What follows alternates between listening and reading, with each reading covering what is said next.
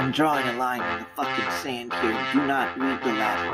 Read it. Remember when my bacon went through the vegan sugar-free phase? Yeah. Well, he's lucky to survive it. Must have lost 12 pounds.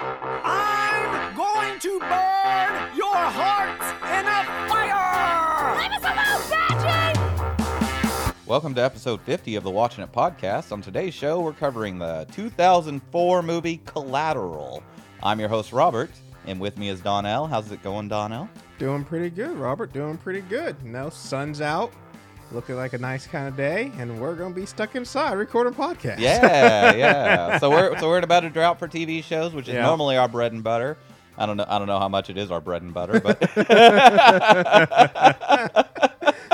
but we're gonna do a couple of movies for the next couple of weeks here, and you finally I guess I let you do one. Pick a movie this because usually we do my movies. I'm like, oh, here's some weird obscure thing that you've never heard of. Let's watch that and talk about it. Hey, you definitely have a larger movie collection in your mind than I do. I've watched a lot of movies. Yeah, I've watched a lot of movies. But I'm excited about the next one we do. Yeah, though Slipstream, that's a very favorite movie. Well, that'll be next week though. So speaking of bread and butter, you got a little news for us. I got a little on our 50th episode podcast news, a little Watching It podcast news. Yeah. Like I said, it's our 50th episode, which I mean, when we started this, we didn't even know if we were gonna make it this far. You never know. You never know how a project's gonna go. And we're at 50 episodes, and we're feeling good. I'm glad we're doing this is fun. We're going strong, so hopefully we're going to keep going to 100 and keep on. But I thought, since it's our 50th. Hey, that pandemic's going to end at some point, and I'm like, Donnell, I got other things to do. This got me through it, but as if I wasn't a homebody watching movies and TV all day before the pandemic. The other stuff you have to do is watch movies and not talk about it now. But I thought we'd go over some stats about our show here, Robert. So one is, and it's been about week and a half, or maybe about 2 weeks actually, since we crossed this marker. But I figured, we wait for the 50th episode. We have now had cue the drum roll music. 1,094 unique listens of all time of our podcast. Fantastic. So I think that's pretty cool. We're a 1 comma podcast. Exactly. I mean, it's 50 episodes that it's spread out along, so it's not. Plus, we also have our bonus, which aren't counted in there. But the listens are counted, but they're not toward our total of episodes. So a couple other stats. That's what it. Do you want to guess what our most listened to podcast episode is? Palm Springs. No. Oh, wait. Is it watching it or talking it? It's watching it. Watching it. Yeah. Oh, I don't know. No, I have no idea. So with 35 listens. Oh, that's a lot. Yeah, it is. So I forgot the password to the account, so I don't go and look at that information. I just trust that Donnell is keeping track of it all. Yeah, exactly. With 35 listens, and it's a little weird because it's a two-parter. Part 2 has 35 listens, no holds barred, with Eric Donaldson, 35. But Part 1 only has 27. So I'm like, who are the 8 people who just tuned in for half of a podcast? Well, I wonder how that's recorded. I wonder if they started listening to the second one and then realized it was the second parter and then went back to the first, and maybe that recorded as a listen and they came back and it recorded them again. That. My other thought is maybe they started listening to the second episode on their cell phone and then they got to work and switched over to their computer. Yeah. And that counts as a separate listen. Because, I was like, why would 8 people just be like, nah, screw that first part. I wanted to have no idea what they're talking about and just listen to half of an episode. I like that this page you've got up shows how many listens we had and our estimated listeners, and then at the end it shows how much money we've made. $0. We've made no money from the podcast. Yep, it's great. It's every week. That stat never changes. Certainly that's no fault of our own that there's no money coming in from it. So other thing is, I need to go back. Actually, we'll start with states. So of course, our largest listening demographic is Washington. Yeah. Second largest, California. And interesting. It's not that far. I don't know who these California people are. I don't know California people. After California, at 7% is Ohio. Well, there's nothing to do there. They're just searching for podcasts all the time. 5%, and I think we know who this 5% is. because I think your brother's in Texas, right? Yep. Yep. We have a 5% listener base Nice, in Texas. nice. I'm pretty sure your brother is definitely a strong part of that. But then besides that, we've been listened to at least once. Like I said, this isn't regular listeners, but this is just at least once. We've been in Virginia, Oregon, New York, Pennsylvania, Georgia, Florida, Tennessee, Michigan, Arizona, Illinois, Nevada, Indiana, North Carolina, New Jersey, Maryland, Mississippi, Louisiana, DC. We've made it. It might be the president. Nice. Alabama and Idaho. Alabama. We've been down south. Nice. I still want to get North Korea because we know it's just the one guy. I was about to say. So then when it comes to countries, Get the Kim Jong. 96% of our listenership is United States, of course. But What's our next biggest one? Well, everything else is balanced out. It used to be the UK, but now we have, like I said, we've been in the Netherlands, the United Kingdom, Brazil, Canada, Germany, Russia, the Philippines, Singapore, Poland, Argentina, and Japan. Nice. We used to be big in Japan. We're not big in Japan. When it comes to listening or what people listen on, Stitcher has been reigning supreme for a while. I mean, so that's right when I posted on Instagram, I post the Stitcher link. That's why. So here are the last two stats, though, Robert. How are we doing with women? Exactly. How are we doing with women? We went up and then down because we were at 7%, then 8%, 11%, but now we're down to 9%. So apparently we lost some of the females. Of course, that means we're 91% male because we haven't got any non-binary listeners. I don't know why not. I mean, it's just two guys talking about a podcast. We need to get a lady on the show every now and then. Yeah, that would help. We talk about some chick flicks or something. I watch a decent chick flick. Hey, you know what? There's a couple that I like that we could talk about. Exactly. Yeah. And then our age breakdown. So for the longest time, we were only in two demographics, Robert. We were in the 28 to 34 and the 35 to 44. Okay. We have branched out. We now have, 3% of 23 to 27. Okay. We have 6% of 45 to 59. Okay. And then out here in left field, 4% of 60 plus. Okay.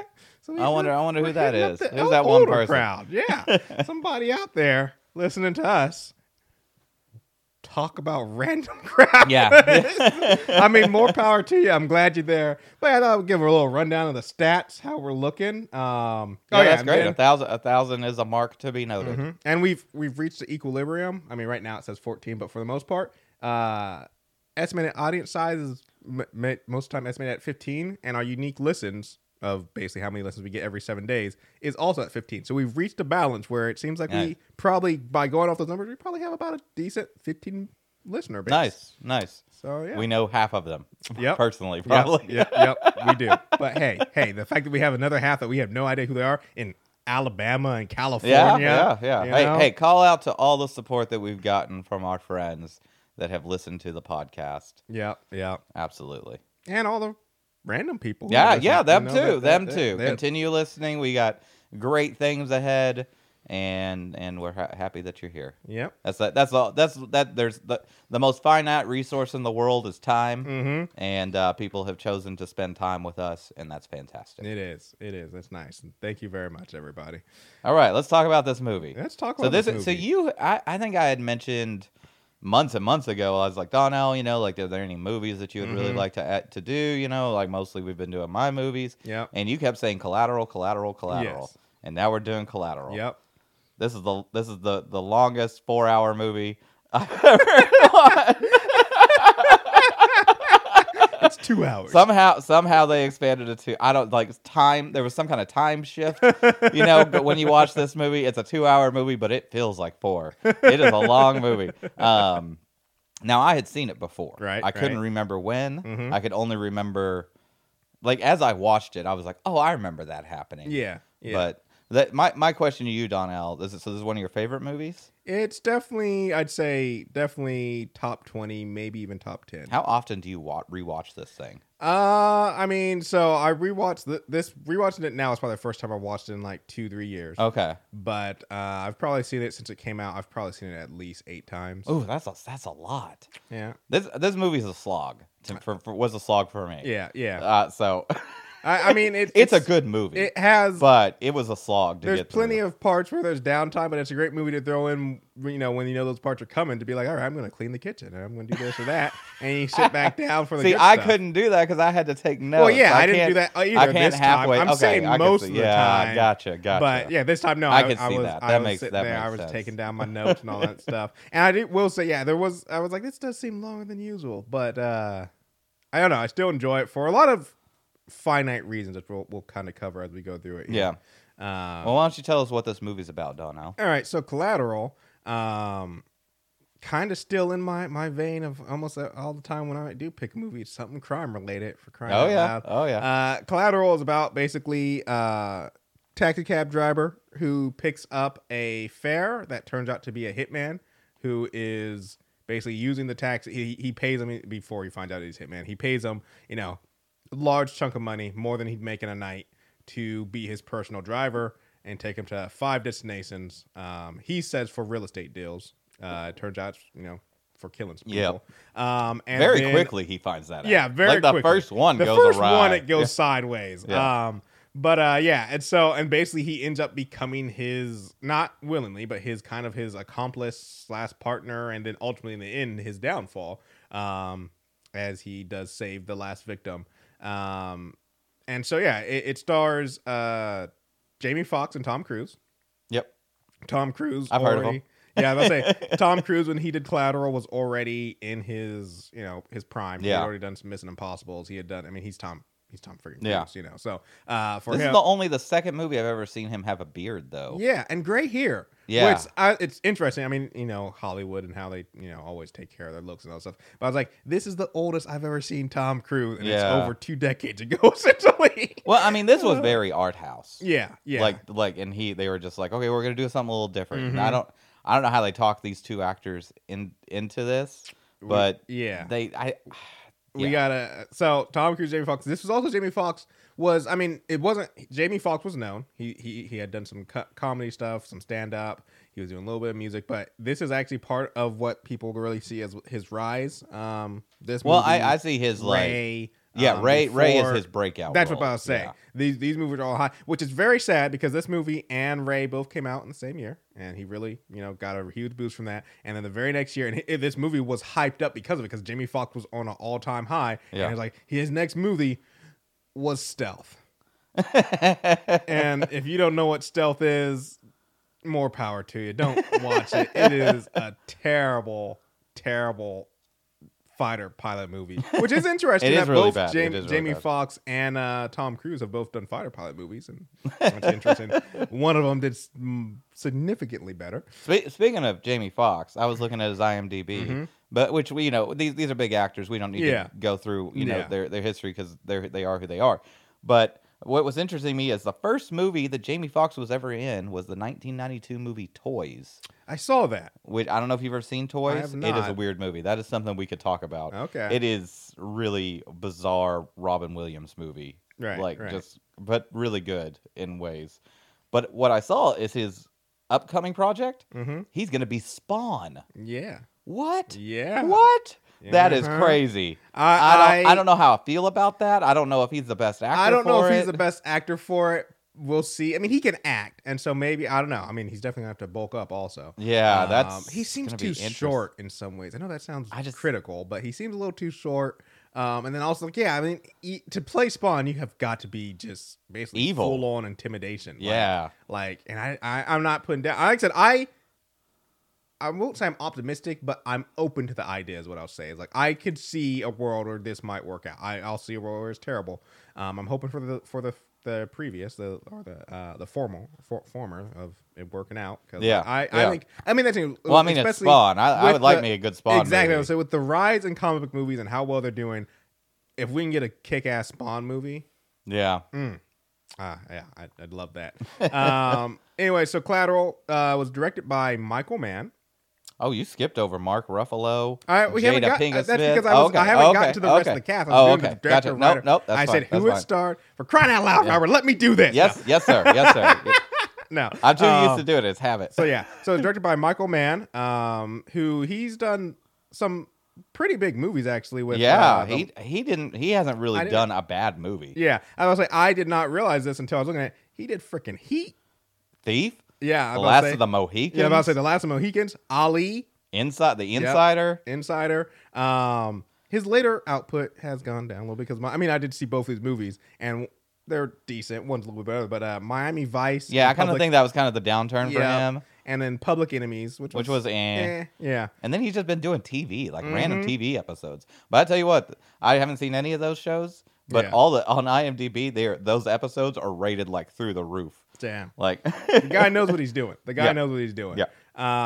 Then it was written by Stuart Beattie. And he's done an interesting collection of work because he's done. Yeah. He did the first Pirates of the Caribbean, Curse of the Black Pearl, which a lot of people arguably say that's the best one out of the series, and I tend to agree. This is before it got overhyped and all that stuff. But then he did G.I. Joe: Rise of Cobra. Yeah.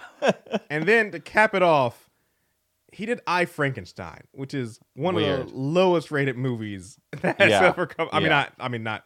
But it's terrible, and I know a lot of people like it. So interesting combo here. We have a very seasoned director at the time, and then actually Stuart Beattie. This was his second movie, so came in, did this. Now he did a lot of other Pirates, some of the subsequent Pirates of the Caribbean stuff, writing characters and dialogue and stuff. So, which I like the characters and dialogue in the Pirates movies. So. I like I just feel like they didn't know when to and they still don't because there's rumors that there's another one coming just without Johnny Depp. But they just didn't know when to stop with Pirates of the Caribbean. Like the first three, I think were fairly decent. The first one was by far my favorite, but the first three were pretty decent. And then the fact there's a 4, 5, and 6, and now they're talking about a 7, and I'm like, let's stop. Hey, as long as people keep going to see it, they're gonna keep making them. Anyway, so the rest of this cast, because this, like I said, it has a actually pretty well known cast. Like I said, we already covered Tom Cruise and Jamie Foxx. But yes, this has a fairly early Jada Pinkett Smith. Early, I never even knew. I've never made this connection until I saw it. That early Mark Ruffalo. Yeah, if he was not doing the Mark Ruffalo voice, I would not know it was him. Yeah. Like, I was surprised by that. It also has a decent amount of guys who you won't recognize their names, but when you see them, you know them. Like the club owner Daniel is Barry Shabaka Henley. Yeah, and I was trying like the whole time trying to think. I should have gone and looked him up to see like what else he had been in. Yeah. But I know his face. Yeah, like he's a great character. I've seen him in a lot of things. I was trying to pinpoint like something specific that like I know this guy. But I didn't find anything that stood out. But if you look him up, I guarantee you, if you look this guy up, Barry Shabaka Henley, everyone's like, oh yeah, like that guy. Everyone's seen this guy. Same with Bruce McGill is another one, and Xavier Bardem. Both of those, I guarantee, if you look them up, you'll know them. It also has, and I always have wondered. I got two things about it. It has Jason Statham. Yes, for 30 seconds. Listed in the credits as Airport Man. Airport Man, which is no. Well, so there's so many problems with this. So here's the thing: is one is I've always wondered like how, why, how? Like Jason Statham was. This was after the Transporter series, which is his kind of. Did he just starter. happen to be at the airport that day when they were filming that scene? He walking through like, hey, we're just gonna have Phil, the camera guy, do it, but hey, Jason, you got a moment like that? You got 10 seconds. Because that's one thing. Like, I also like how much does an actor get paid for one of those? There's like some minimum that's like $4,000 or something like that. Like there's a minimum for a talking role, which it is a talking role. Yep. So he asks how you doing or are you all right because they bump into each other. But here's my problem with that is Jason Statham was a known name at this stage, exactly. right? I think I don't know if he had done a Transporter movie. This is after the Transporter. But he had definitely done Lock, Stock, and Two Smoking Barrels, and was he in Snatch? No, he wasn't in Snatch. He wasn't in Snatch. But I'm just like, you can't have an assassin movie.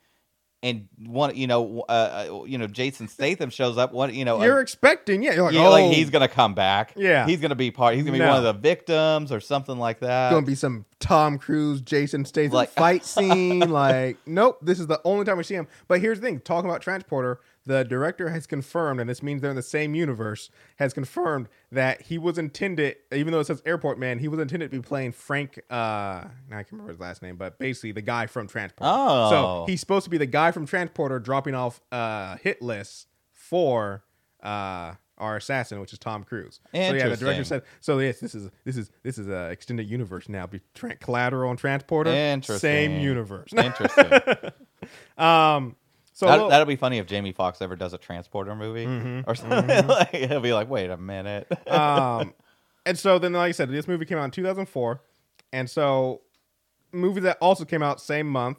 So this was the top movie, highest grossing number one. Yeah. So normally, the thing I do, like you're doing now, is going into IMDb and seeing like if it was something like The 13th Floor where it just didn't make any money. It's like, okay, what was it buried by anything? Yeah, this wasn't buried by anything. No, it buried everything else. It was $65 million budget, made $220 million. $24 million in its opening weekend. I feel bad for. I mean, that's a lot of people that went to go see this movie in the theater. This would have been rough in the theater. I feel. Yeah, I didn't see it. This is a long movie. Yeah, that feels long. This isn't like Endgame, where it's like 3 hours long, but it feels like an hour and a half, you know, just because it's just like bam, bam, bam, bam. Yep. So yeah, other movies that came out, and the reason I want to highlight them is this weird hodgepodge. Because number 2 was The Princess Diary 2. I can say it. It's a kid's movie. Yep. Number 3 was Aladdin versus Predator. Number 4 was Without a Paddle. Okay. Number 5 was Hero, but with Jet Li. So you have, like I said, you have this high, kind of like you said, kind of neo noir crime thriller at number 1, a kids movie at number 2, followed by I guess action horror at number 3, followed by a weird comedy at number 4, and then a martial arts movie at number 5. Like it was a weird time in 2020. Yeah, and really, like nothing came out the week or two before or the week or two after. This was like this is like Jamie Foxx at the height of his career. Oh yeah, Tom Cruise at the height of his career. Number 6 was Napoleon Dynamite. Nice. This was strategically placed. You know, later in the year, hopefully, probably. I'm imagining they were going to try and vie for a Oscar of some sort. You know. Yep. And this was designed to make a lot of money. Yeah. And they were like, it's a Tom Cruise movie, it's a Jamie Foxx movie. They got prime picking of when this was going to get released. Yeah. You know. So, as you said, it's a Tom Cruise and a Jamie Foxx movie. Do you want to know who the original 2 people were? I did see it, but I don't remember. But so originally, for the assassin listeners, was going to be Russell Crowe, and he was actually brought on with the director, and he brought in the director. Like he was signed onto the piece, and then he was like, I want my guy Michael Mann to direct this. So he brought in Michael Mann and stuff, and then they started getting in talks for Max, who was the taxi driver. Adam Sandler. I could see it. Because Jamie Foxx is a comedian, right? Yeah. You know, like that's where he got his start. Yeah, was exactly. As a comedian. So they needed they wanted a comedian to be the taxi driver, but in a more serious role. And I like Adam Sandler in a serious role. He's done a couple of serious roles that are really good. The whole time I was watching this, I just kept trying to like Photoshop Adam Sandler in my mind into that spot. I was able to do it successfully with Russell. I could see Russell Crowe doing it. I do though think that Tom Cruise. Can you see him flirting with Jada Pinkett Smith? That's the question. And or can you see him flirt with Jada Pinkett Smith and Jada Pinkett Smith like being into it? Yeah. No offense to Adam Sandler if you're listening. But what was I going to say? I do think with Tom Cruise, because like I said, they couldn't get or Adam Sandler took too long, so then Russell Crowe left. They got Tom Cruise, and then Jamie Foxx was brought in to play Max. But they kept the director. Michael Mann stayed on board, even though Russell Crowe was the guy who brought him in. But yeah, so what? I can't remember. There was something I was going to say. Right. Oh yeah, I do think with Tom Cruise, because this assassin that he plays is very much, he's got his own philosophical beliefs about, humans and all that stuff that he spouts. I would imagine if you were an international assassin, you'd be a little weird. Yeah, he has some. He does have some eccentricities. Eccentricities. Thank you, Robert. He has some eccentricities. He also has where he can flip on the charm and then instantly swip out of it. And he also has like this kind of manic psychosis to him a little bit. Yeah. And all those things that I just described are also things that make me think of just normal Tom Cruise. And that's why I think he played this role so well. Is I'm like, oh, he's just being himself. Yeah.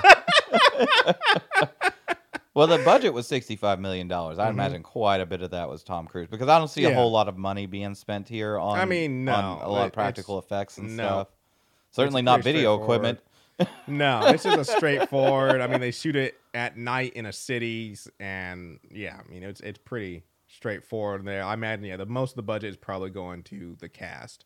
Like I said, and probably a good chunk of that is just to Tom Cruise because he was definitely. This is like not that he's even declined really, but this is definitely heyday Tom Cruise. This is Tom Cruise. At the What's top. odd is he's the main character, but he's not the lead man. No, Jamie Foxx is. Award wise, he is the lead character because Jamie Foxx did win a couple awards, not in the big award shows, but for best supporting actor. So interesting. I guess the way they look at it, I mean, that's so he got top billing. Yeah. Which I mean makes sense. You're going to lead with your best foot forward. You got I guess cast so. Tom Cruise in a movie. You're going to make sure Tom. But Cruise I feel like is on the Jamie poster. Foxx is the main. Character. He's the character. protagonist. In this, We're seeing his story. I think you could see it as they're dual protagonists, just from different views or whatever. Yeah. But yeah, so that's kind of the movie as a whole. So to dive into it a little bit, with we already talked about the opening scene of Jason Statham bumping into Tom Cruise in the airport, which I just find, like I said, 30 seconds. It's like 30 seconds long, max. 30 seconds. How much you cutting Jason Statham a check for 30 seconds? But the next thing we get is kind of a little montage of Max, who is Jamie Foxx, driving around in his taxi cab. And the one thing that I just saw in that opening scene is at one point there's a couple that I'm pretty sure they're having an affair. I'm pretty sure that the lady is having an affair with her boss, and they're also arguing because things aren't going well. And it just reminded me of my days of doing Uber, is how if you're a driver in a car, people just forget you exist. Because, like, they just are going in on each other about this affair. And the whole time, Max is just in the front. She's just like, yep. Just like... Yeah, you don't care if the cab driver hears you talk about your affair. As you talk about your affair and all that stuff. But then Max picks up, and this is where we get to see Jada Pinkett Smith's character. Picks up... Well, I mean, so first, there's a lot. They could have trimmed 30 minutes out of this movie. Yeah. Easy. There's a lot of just kind of driving around that could have been cut out. Later on, there's a scene that to this day, I've never been able to figure out. It's when they're going to their second to last hit, and on the way, a wolf crosses the street. The coyote. The coyote. Yeah, and completely unneeded scene. Some music kicks in, and then they spend a while sitting there looking at the coyote, and I'm like, is this supposed to be signify something? But I can never figure out what. And then they spend a while driving around after that, no one talking. And then I was just like, we could have cut that whole scene out. Yeah, I mean, it's artful. Yeah. But yeah, I mean, like, can we save that 30 seconds? Yeah. Other things watching this movie, and actually, you could still make this movie today. But I was watching it, I was like, this is definitely a time before Uber, because I mean, the fact that it's all taxi cabs, and like when he picks up Vincent, who is Tom Cruise's assassin character, one of his big complaints is he's like, when Vincent's like, hey, you just drive me around, and I'll give you big money. And he's like, that's against regulation. I can't do that. It's like, if it was these days, you just be like, turn off the Uber app. Like, it's just like, there's no complaint. By the way, I like how Tom Cruise just has that ready to just like flash out. Yeah. Like, well, he had a plan. He knew what he was doing that night. Well, okay, so he offers him like what, $700? $700. And then like after he's killed the first guy, he's like, "We get through this, and you're $700." Yeah, I'm like, I don't. How think about that $7,000? Yeah, I was like, how about we up this a bit? When it was just driving you around and breaking the rules, now I'm taking you to murder people. We're gonna have to up this game a little bit. Yep. So Max, our taxi driver, like I said, he picked up Jada Pinkett Smith, dropped her off, and picks up Vincent at the same location. Which, by the way, my big gripe with this movie. All right. The coincidences. Yes. The first coincidence is that he picks up. Tom Cruise to begin with, and Jada Pinkett Smith at the same time. Yeah, like So I did go back, and after watching it and then seeing the ending, and one thing he says is it does make a little bit of sense why Tom Cruise was at that location, because he says that he was like Jamie Foxx says he was, and the fact that Tom Cruise already has the badges and stuff to get in is it looks like he was doing prep work so he could get in that night. Because at first I wrote this is a very, but it almost seemed like he didn't know, like he was just running and gunning on it. I mean, yeah, he did. He goes kind of following the list, but maybe he knew what the. I mean, that's the thing. So the reason he's assassinating these people is they're going to testify in a court case about a major crime, which we don't even know what the crime is really, or what the. It's unimportant. Yeah, but I'm assuming that's the thing. I'm assuming 30 minutes on that. Of the targets he had to assassinate. Like he might not know the witnesses, but you have to think like you're gonna know who the prosecuting attorney is. Everyone's gonna know who the prosecuting attorney is in a major case like that. So I imagine of all the targets, maybe he did know that one. Why don't you just start with that? That's the only one you need to kill. It was the middle of the day. If you kill the prosecuting attorney, all the other people that are gonna flip, they're like, no. Yeah, okay, that part true. Yeah, if you kill the because cut the head off the snake, you know. You could definitely bring in. I mean, but they might convince them later, and then you got to kill another prosecuting team. This time they're going to be ready for you. But yeah, my thing is just like, but there is another coincidence of when he walks up to the window, and Max is literally like. Because once again, Jada Pinkett Smith, reciprocates to his flirting and comes back, gives him her business card. So he's all like, because Max is a very nervous and low confidence guy at the beginning of this movie. Yeah. And so what is it? He's all like kind of in a daze because he's like, oh my goodness, I can't believe I just picked up this lawyer chick, top lawyer chick, and I'm just a cab driver. So he's kind of in his own world when Tom Cruise comes up, and like literally Tom Cruise is just like, all right, next cab, and walks away. Yeah. And I just was like, yeah, like instantly, like if Jamie Foxx hadn't noticed and called him back, like would have been totally different dude driving that cab and would have had no connection to it's just movie magic. They made it purposely that it had to happen that way. It was Jamie Foxx who picked up both of them so he would be able to save her later. So yeah, I originally had written down that Tom Cruise is a very inefficient assassin because he's at the location of his first target at the beginning, but like I said, now it looks like I think he was preparing by being there because it was also the middle of the day when he first shows up. Building was packed. You can't just walk into a full building and kill a prosecuting attorney and get out. Apparently, you can walk into a damn nightclub with 1,000 people in it. I have and so many kill like about 12 that people. Nightclub Well, let's scene. talk about that nightclub. Do we have to go in order? We do not. Okay, because let's. I'm just like, there are so many cops with guns. He's running around with a gun, just shooting people and cracking people's necks on the dance floor. Yep. I'm like, there would be a stampede out of here. Well. So this nightclub scene, like this was post 9/11. Yeah, like there would be. I don't. No way. So this nightclub scene, this comes after. So like I said, part of this movie, and it's weird to say, part of this movie is literally Vincent teaching Max to have confidence and believe in himself. Yeah, which sounds is weird. Very it's bizarre. super weird. Yeah, they have like assassin. They have like this bonding thing. The whole thing, the whole time, I'm just thinking like, well, as soon as this ride's over, he's killing him. Yeah, which definitely Vincent is killing Max at the end of this show. Mm-hmm. Which is weird because some of the stuff is like, you should call that chick if we get out of this. Like, you ain't getting out of this though. Yeah, that's what I'm saying. But so part of him getting confidence is Max eventually does get the balls. So he's like, I'm putting a stop to this, and so he takes Vincent's dossier or basically like his schedule for the night and his targets and he destroys it and stuff, gets rid of it, and so Vincent catches him and you think, oh, this is it for Max, and instead he's like, you're gonna get me another copy of this. Why does he need another copy? Yeah, this is a professional. He should know. Even if he got this assassin, even if it's so I didn't know about the Jason Statham thing. Yeah, like even if he got it at the airport, the first thing he would have done is memorize the names and the addresses. That's evidence. That's you don't carry a bag with your assassin targets with this assassin. This should have been a Mission Impossible movie. This tape will self-destruct in 5 seconds. So they go to like a different club, a more country-like club, to get this, and he has Max pretend to be him because he doesn't meet with. Yeah, he only meets with like the top clients, and these were the stooges of the guy. And he's like, I don't want people to know my face, which makes sense for assassin, makes it easier.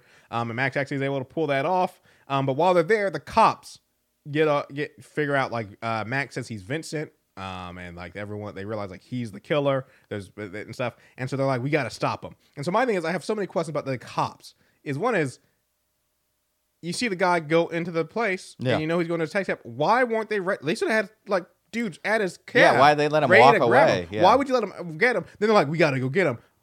Ram him off the road. Like at one point they're like, there he is right up there. It's like, don't let him get to the club. The club is one of the worst possible places you could have a police raid. Yeah. Because there's so many people, so many hostages / innocent bystanders around that he can easily, if Max truly was Vincent, like, and then when they come into the club, they don't like mill through the club quietly to get close to him and then grab him. They start screaming, FBI, freeze, Vincent, freeze. And I'm like, you are going to cause, it happens. It happens. They cause a panic. A lot of people die that didn't need to, including some of the cops. And the whole time I'm like, what the hell? And then another thing they do in this club is, so he's at the club to kill one of his targets. And it's kind of like, it looks like another crime boss who I guess was turning and stuff, who has his own bodyguards and stuff. The cops are trying to get there to protect him. And the cops who come to protect him don't identify themselves, but they come around, or they do, but it's too late. They come around the corner with guns drawn towards a known criminal who has his own bodyguards. Guess what his bodyguards do? They jump into action and start fighting the cops who are there to protect them. I'm like, who are these cops? How are you this bad? It's like, I'm just like, this is the worst. And I love that Tom Cruise is just outside the club, sitting in the like a taxi cab that's covered in blood and like smashed windows. Well, and they stuff. Cleaned up the blood, but it's definitely smashed. That's jumping back. Okay, the most realistic part of this movie is when the cops pull him over because it's smashed windshield and be like, "Yeah, you can't drive like this. Yeah, you can't go." so I gotta. What I was gonna say though is I think Max is by far the most, like, I mean, as part of his character, is the best at his job out of everybody, because Vincent makes so many mistakes during this movie, and so do the cops. Because like the first cops, like you said, we're jumping back now to the beginning. They get pulled after the first hit, which we'll go over. They have the body in the trunk, and it landed on top of the cab. The cops pull him over, rightly so, because like you said, his cab's all busted up. You can't be driving this cab. Then they're like, "Is this blood?" Yeah, and he gives the like, clearest excuse. You know he's lying. 100% know this man is lying, because he says, I hit a deer. And he's like, where? Like, oh, down like South LA, but like somewhere still in the city. And you can tell the cops are like, really? In the city? And he's like, yeah, one of those city deers or something like that. You know he's lying. And then 2 seconds later, yes, they get a call about some shot fired, but you have a man with a busted up cab with blood on the windshield who is clearly lying to you about it. And you're just like, get back to the depot so we can get rid of the evidence. By the way, you know what? Maybe if he had said coyote, or maybe if it was a deer that crossed the road later in the movie, that would have made sense. There would have been some connection. But like I said, everybody in this movie except for Max is very, very not good at their job. Because as we were going, like I said, Mark Ruffalo's character, he kind of figures it out, but he gets killed. Which to spoil at the end, you get to the end, and I'm like, he's still got a lot of problems to deal with. Yeah, I mean, he does have. This is not a happy ending at the end of this movie. Maybe he does have Jada Pinkett Smith. How? Why? But no, I'm not. He does. He probably is going to get a date. I mean, he did just save her life. But no, he also has the prosecuting attorney of a major case who knows that assassin was out to kill her, and he did come and save her. So I think that will get him some points where he can be like, "Hey, can you make sure they know I'm not the killer and that I didn't kill his people?" Plus, he also right before he goes to save Jada Pinkett Smith, he does hold a cop at gunpoint and handcuff him, but he also clearly instructs the cop. He's like, I'm going here, send your back up there. So he does have that cop that can also testify and be like, yeah, he did hold me at gunpoint, but he did also instruct me to send cops to his location, which most criminals don't do. So I think it will end happen. It's going to be a lot of, like, there is going to be a lot of, like, interrogation and sitting there. Like, life doesn't go back to normal for him for a bit, but I do think it will end well for him. Though he's no longer going to be, I mean, he doesn't want to be anyways, but he's definitely getting fired from his taxi cab. No, he's starting that island limo business. By the way, but more coincidences, she just happens to have a picture of the same island on her desk. No, he gave her. Oh, did he give her? He gives her that picture in the scene. He's like, "You need this more than me." Oh, I didn't put that together. I apologize. But no. So my thing though is, so we get to the first hit. And this is before Max knows. He's sitting in his cab. Tom Cruise goes up and stuff. And like I was about to say, if you haven't seen any of the trailers for this movie, and this is your first time seeing it, this movie takes a quick turn on a side road, because before this scene, you don't know for sure that Tom Cruise is an assassin. You know, he hasn't done anything, and he just seems like his fast talking self. This movie could very easily be like some weird philosophical debate movie about two guys driving around. I know, but I'm just saying about two guys driving around in a cab dealing a real estate deal. And then out of nowhere, a body smashes into the top of the cab, and we make a hard right turn onto, this is about to get messed up. And so Tom Cruise turns out to be an assassin. And the thing I'm about to say once again is he shoots the guy, and I'm like, he's supposed to be a professional assassin, like top build dude, always gets a job done, man of mystery that no one sees. You would think he would, he shoots the guy, like, you think he wouldn't, like, the fact that he falls out of a window, like, you think he would think about that and stuff, because you can't have bodies fall out of windows in public places if you're a top assassin. And the other thing is, later on when Mark Ruffalo's character is there, they find the bullet casings, and I'm like, what assassin leaves bullet casings behind? Yeah, I was like, how? Well, I mean, it's an untraceable gun. Yeah, but I mean, Vincent, the Tom Cruise character he's not that professional. That's what I was about to say. Like he goes to the jazz club, and he spends way too long there, and lets way too many people. Yeah, so he gets a table with the guy, and like the waitress clearly saw him, and like is the one who brought him over to the table. Yep. Like, and then you can never work in this town again. They also clearly see like So the guy, this is the third hit, is a jazz club owner that he tells Max they're just going out for a drink. He's like, "Hey, we're ahead of schedule. Let's go get a drink." Stuff. And I think it's kind of funny actually. You see how much Max somehow forgets that he's with an assassin. Because while they're talking to the club owner, like, he's really engaged in this club owner's story. And he's like, dude, if I was there, even if, let's say this was 100%, they were just getting a drink, and then you still have 3 other targets to kill that night. He's still going to drag you along to kill 3 more people. I wouldn't be able to relax and be like, man, tell me about Miles Davis. Like, yeah. So I'm like, Max has got a very interesting. But the other thing is, while they're there, like I said, he listens to some jazz. He asks, like, who's this dude up on stage? Like, oh, that's the owner. He's like, bring him over. I want to talk to him. They stay there until the club shuts down. They're sitting at one particular table in the room, and that's where the last waitress like checks in with him before she leaves, and then walks out the back door, and then he proceeds to kill the club owner after that because he's one of the witnesses. And at the same table that she saw them at before, so it's like you can't even, if he was like by a different door, so it's like maybe someone came in and robbed the place. Like, you're still gonna be a high suspect. But the fact that he's sitting at the exact same table with the last 2 people, so he's going to instantly be like, yeah, dude in here, gray suit. He was with a nervous nervous guy wearing glasses and a hoodie. Like, she's going to know. Like, I was like, yeah. But that thing is, but he's framed as a high level assassin because one thing that Mark Ruffalo brings up from the first target when he's looking at it is he's like, hey, do you remember hearing about that taxi cab driver who, was in another part of California, but like he one night drove around, killed 3 people, and then shot himself. Yeah. And he's like, I always thought there was somebody else in the car. But so this means that Vincent successfully has done this before and did it so successful that other than Mark Ruffalo's character, all the other cops were like, yeah, this dude committed suicide. So that's what I'm saying is like, so he has done things professional before because like he did so well the first time that they don't even know that he existed. It was always like a rumor that he was in the car and stuff.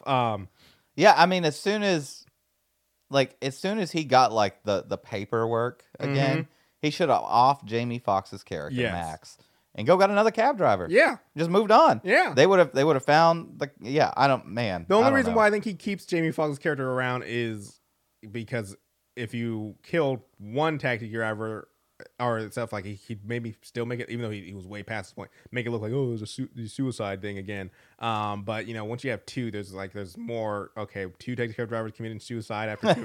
It's going to be harder to spin.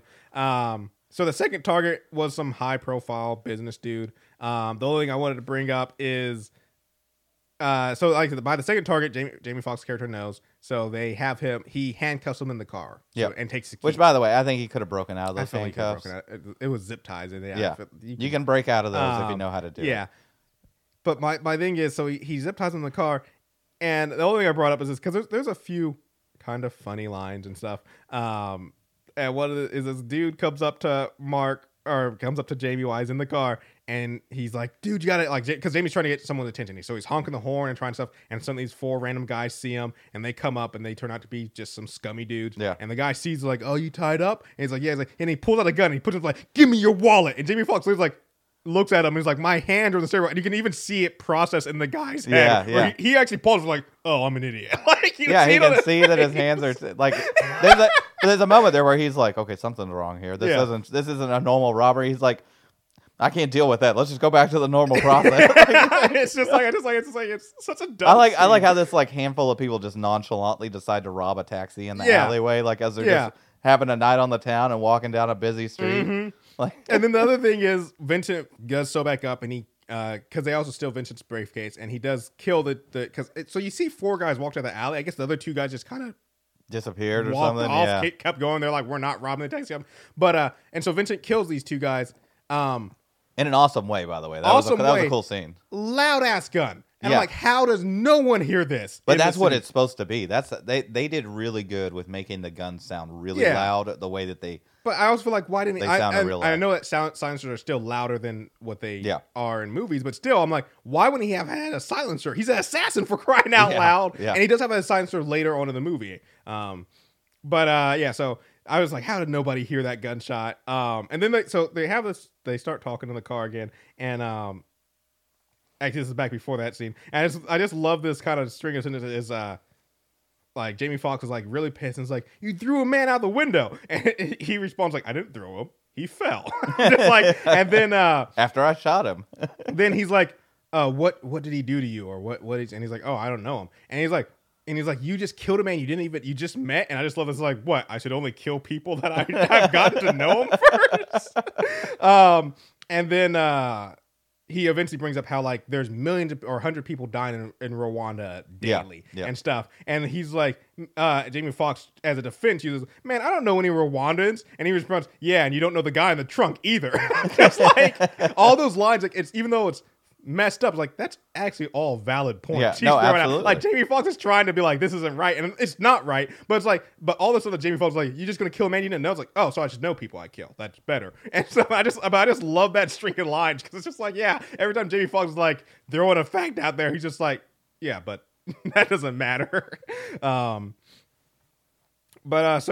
we covered, like I said, first assassin was just a random, like, low-level crime dude, gets killed in his apartment. That's how Jamie Foxx finds out. Second one, Jamie Foxx is handcuffed for. The third one we talked about, that's at the nightclub. Fourth one was... By the way, the nightclub scene was definitely... Sorry, the jazz... Well, the third one was at the jazz club. Yeah. Fourth one was at the nightclub. The nightclub scene, definitely inspiration for John Wick. Yeah. 100%. Yes. Like, without that nightclub scene, I'm like, did these... I looked it up, and they didn't, but I was wondering if the stunt coordinators were the guys for John Wick. In between the third and the fourth is they stop to see Max's mom. Because unnecessary scene. Unnecessary. Completely unnecessary. I mean, yeah. If you take out the radio part, where his boss called in about his mom, then yeah, he can. But he does. The reason why they go see, and it does make a little bit of sense, is Vincent is like, we got to keep with routine because if you don't show up to your mom. And stuff. And the only thing I love is just how quickly his mom is just so much on his ass about, my son isn't. He's a little like he's a little sensitive, and like she's just putting out her son. And the moment she finds out the flowers are from Vincent, it's like, oh, you brought me flowers. Yeah. They're beautiful. Like I'm like a mom. That's a mom right there. Yeah. And then so the fourth scene was at the nightclub, and so then to basically after that, like I said, this whole movie they've been having this debate about kind of philosophical debate about life and all that stuff, and also just. Vincent has been kind of like trying to get Max to realize like he needs to get it back, but he talks about it with his mother, with calling the girl that he's obviously he's not going to get the call because Vincent's planning to kill him. It's weird. It's weird that Vincent is trying to ramp up Max the whole time because he's just going to kill him. But like, and so eventually we get to see the culmination of Max finally actually has had enough. Yeah. He's just pissed off, and he hits the car up to like 70 miles per hour. And I love when Vincent puts the gun to his head because that's one thing that you always see in movies when people, if you're driving a car, I mean, you said you have to be willing to risk your life, but if you're driving a car and there's a man with a gun threatening you, if you start speeding, like the only thing he can do is shoot you and kill you both. And that's what Max realizes. He's like, I'm in control here. He's like, if you shoot me, we're going to creep out of control and die. And so Max gets driving real fast. And then ultimately he decides to take them both out and just smashes the car into a concrete barrier. Somehow they both live. Yeah. Even though... Well, I can understand Max because he's ready for it. Yeah, And he's he had got a seatbelt on. Yeah. Vincent did not. No, he should have been somehow dead. lived. He should have been But dead. I love, the one thing I love is this scene, because it's like the most weirdest scene is they're in the car. Vincent, wakes up and he sees Max and he reaches for his gun to kill him. Doesn't have his gun. So then he just grabs like a metal pipe and is like the saddest little...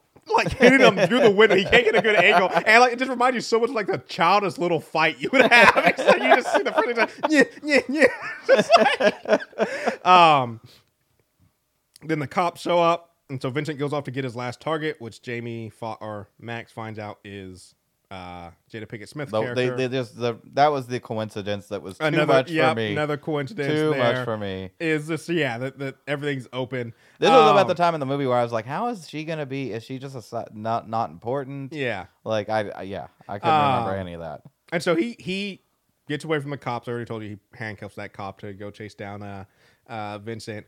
And he steals a cell phone on the way there. And the only thing I know it's 2004. I know cell service was not as strong, but you're in the middle of downtown LA. Yeah. You're telling me you in downtown LA you don't have cell service? Like no, the battery was dying. Well, no, the battery dies. But while gotcha. he tries to call her as soon as he grabs the phone, and when he does, it's like no service, and that's why he has to run to that parking lot. And I'm just like, where in downtown LA, even in 2004, where in downtown LA do you not have cell service? Man, that cell phone's a period piece, though. Oh yeah. I love when they flip phone. Mark Ruffalo has his flip phone and they have a picture of Vincent's license on it, where he showed it, and the picture's so terrible. I'm like, man, we have come so far. That man, when that came out though, that must have been like, what? Yeah. But yeah, so he calls Jada Pinkett Smith. He gets on a roof near her. And this is another one of those coincidences of Vincent gets to her office and she's not there. She just happens to be up in the library when he shows up. And you're just like, okay, big coincidence there. And so then, like I said, Vincent is tracking her down. Max runs to save her. And save her. Max gets up there. But by the way, he calls her. Yeah. And he met her for like, what? 10 minutes, 12 minutes in a cab. Probably. I think he said 17 minutes to get her destination. Yeah. And he calls her like that. She'd be like, I gave my number to a crazy person. Oh, yeah. Like, and you can tell at like, first she like, kind of does a little bit. I mean, actually, that is her response until he brings up the person in her case. Like, she is just like, Max, this is some dumb joke. Like, he was a few seconds from hanging up. But what was I going to say? So Max runs over there, somehow gets there before Vincent can kill her, and stops him. And at this point, just to go over what Vincent's been through, so he's been in a car accident without a seatbelt. Then I'm gonna say jogged, probably not a full on sprint, but jogged 2 blocks to get to the place to kill this lady. In order to stop him from killing Jada Pinkett Smith's character, Max does shoot him with a glancing bullet to the head, and then they take the elevator to get out the building.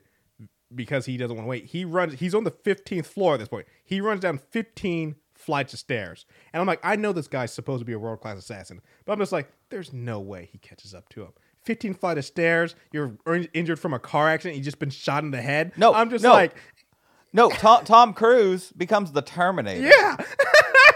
Like, he clearly gets shot in, like, the neck. Yeah. Because that's it's where like all a grazing blow. Yeah, that's where all the blood is. A lot of blood is pouring out. And by the way, it's bad makeup later on because it just kind of dries out and you can't even tell. And I'm like, this he's dead. Yeah. And then he just gets up like it's nothing. Yeah.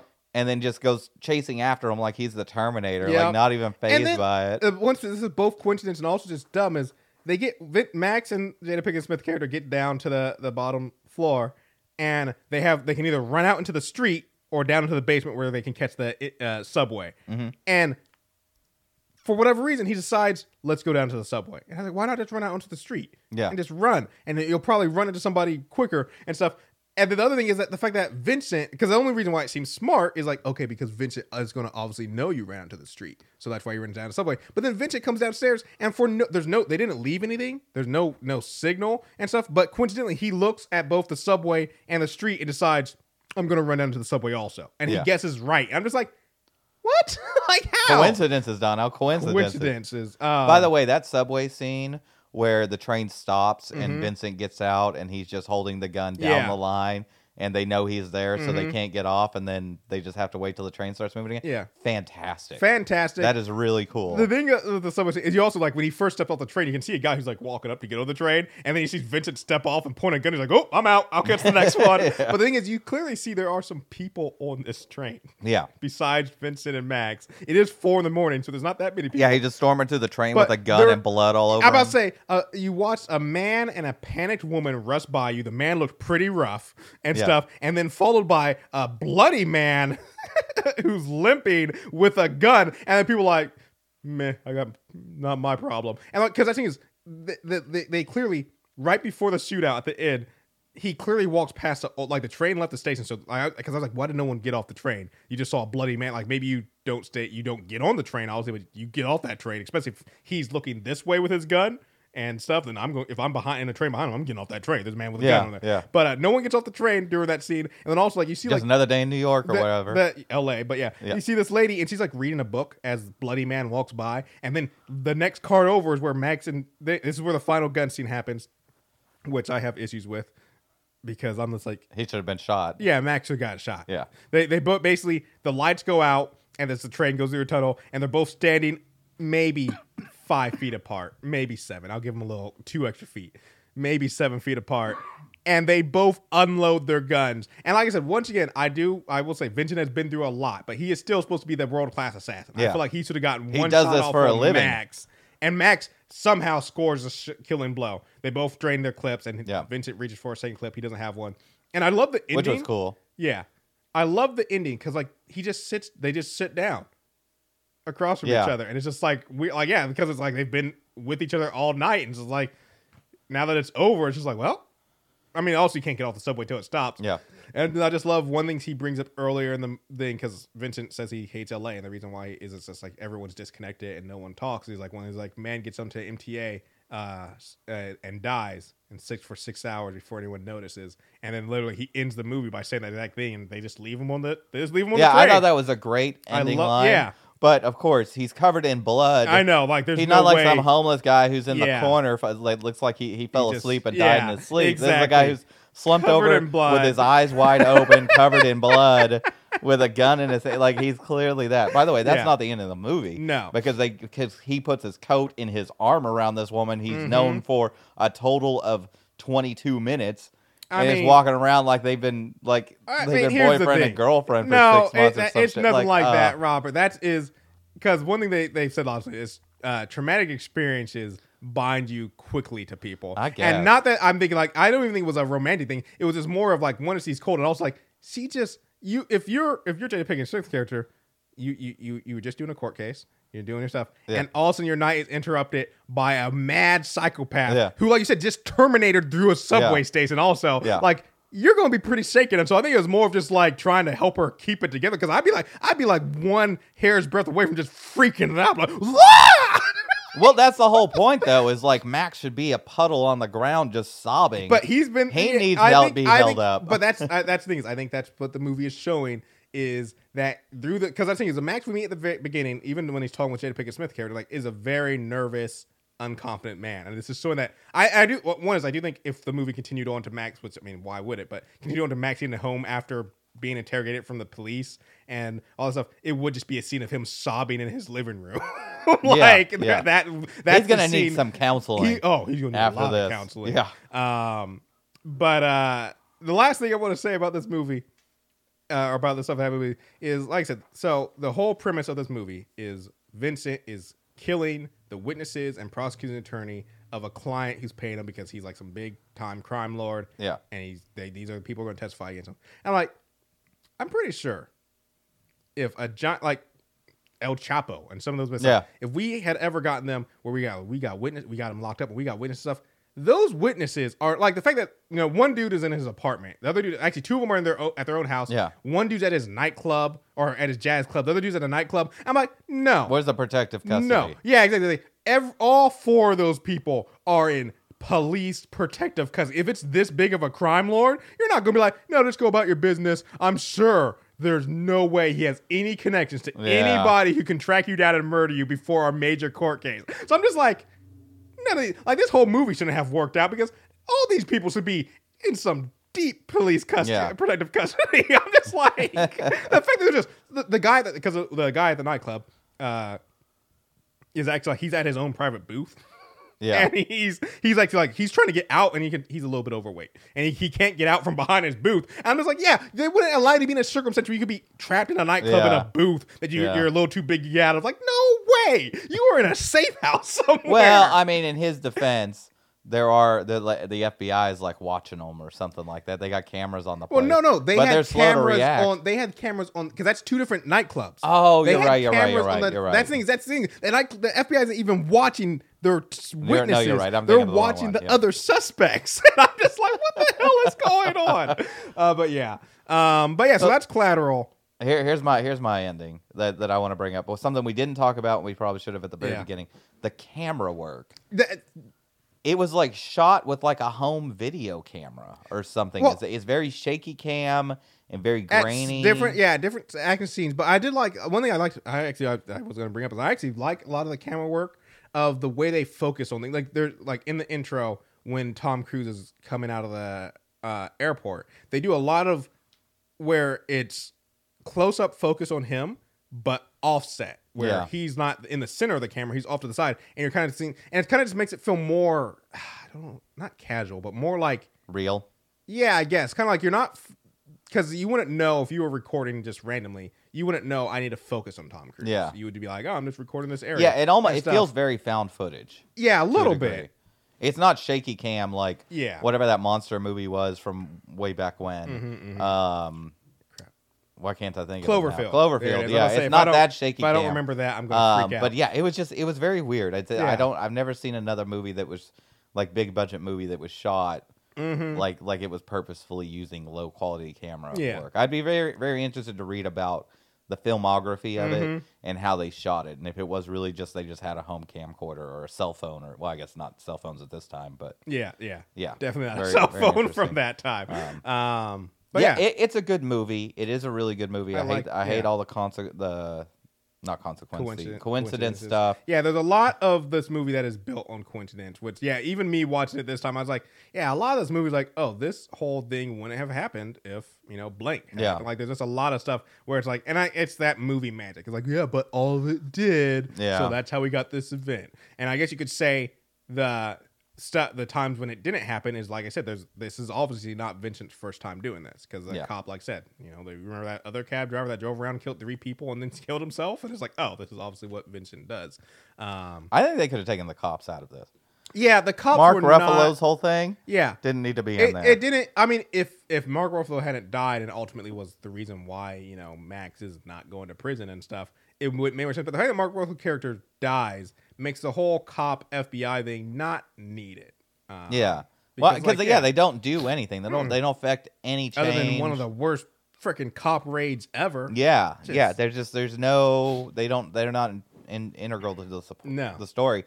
I feel like he was trying to like recapture heat. Yeah, Michael Mann was, or maybe the writer. And it just didn't quite get there. Yeah, But so I think if we're talking about stuff, if we could cut out the cops, we could cut out probably at least 20 minutes of driving. Yeah, the mom scene, the jazz scene. I think shorten the jazz scene. I mean, it was a cool scene. Yeah. There's none of these scenes that aren't cool, but I'm like, they're not important, and it's just dragging out the movie.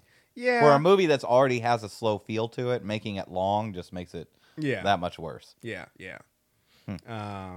No, it's Collateral. Yeah, good pick. Yeah, good pick. I definitely, not for a little bit, but I definitely will watch it again. I love that movie.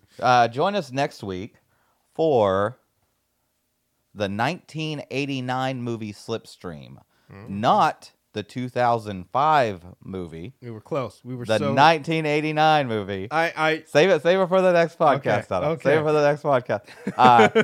It is almost impossible to find under normal circumstances, but our good old friend streaming service Tubi has it. I watched it on Tubi myself. That's where I watched it. I was like, I could do my other ways, but I saw Tubi. This movie is so obscure I couldn't even torrent it. Wow. It is no torrenting service had this movie. I didn't try to use Kodi. I might go home and check it out and see if I can pull it up on there. But yeah. Yeah, the 1989 movie Slipstream. We need to get a Tubi sponsorship. Okay? Yes. We're talking it up. It's the best service. Yeah. It's amazing. If you haven't checked out Tubi, you'll be amazed. It's Tubi, ridiculous. Come on, Tubi, hit us up. We got, perfectly legal. We got 15 listeners, Tubi. Hit us up. We get some of that sponsorship. We've got 1,094 listens. That's what listens, but how many of those listeners are from the same 15 people? We got 9% women. We got yeah, exactly. We're a wide-reaching 9% women. We got 4% 60 plus. We got freaking 6% in 23 through 27. We're all over the place. Okay, hit us up, Tubi. As always, you can follow us on Instagram at Watching It Podcast. You can email us at watchingitpodcast@gmail. I did that wrong every time. I can't get it. I don't know what happened. I used to be so good at this, Donnell. Anyway, watchingitpodcast@gmail.com. You can email us. Donnell, where else can they find us? As always, you can get us on Twitter at WatchingItPod. And like I said, we got a good, decent, or nice, 15. I'm not saying it's even sarcastic. The fact that we got 15 solid listeners is great. But we definitely want to keep growing. So give us those ratings and reviews, please, on whatever podcast service you're on. Catch us next week. Yeah, next week. Bye.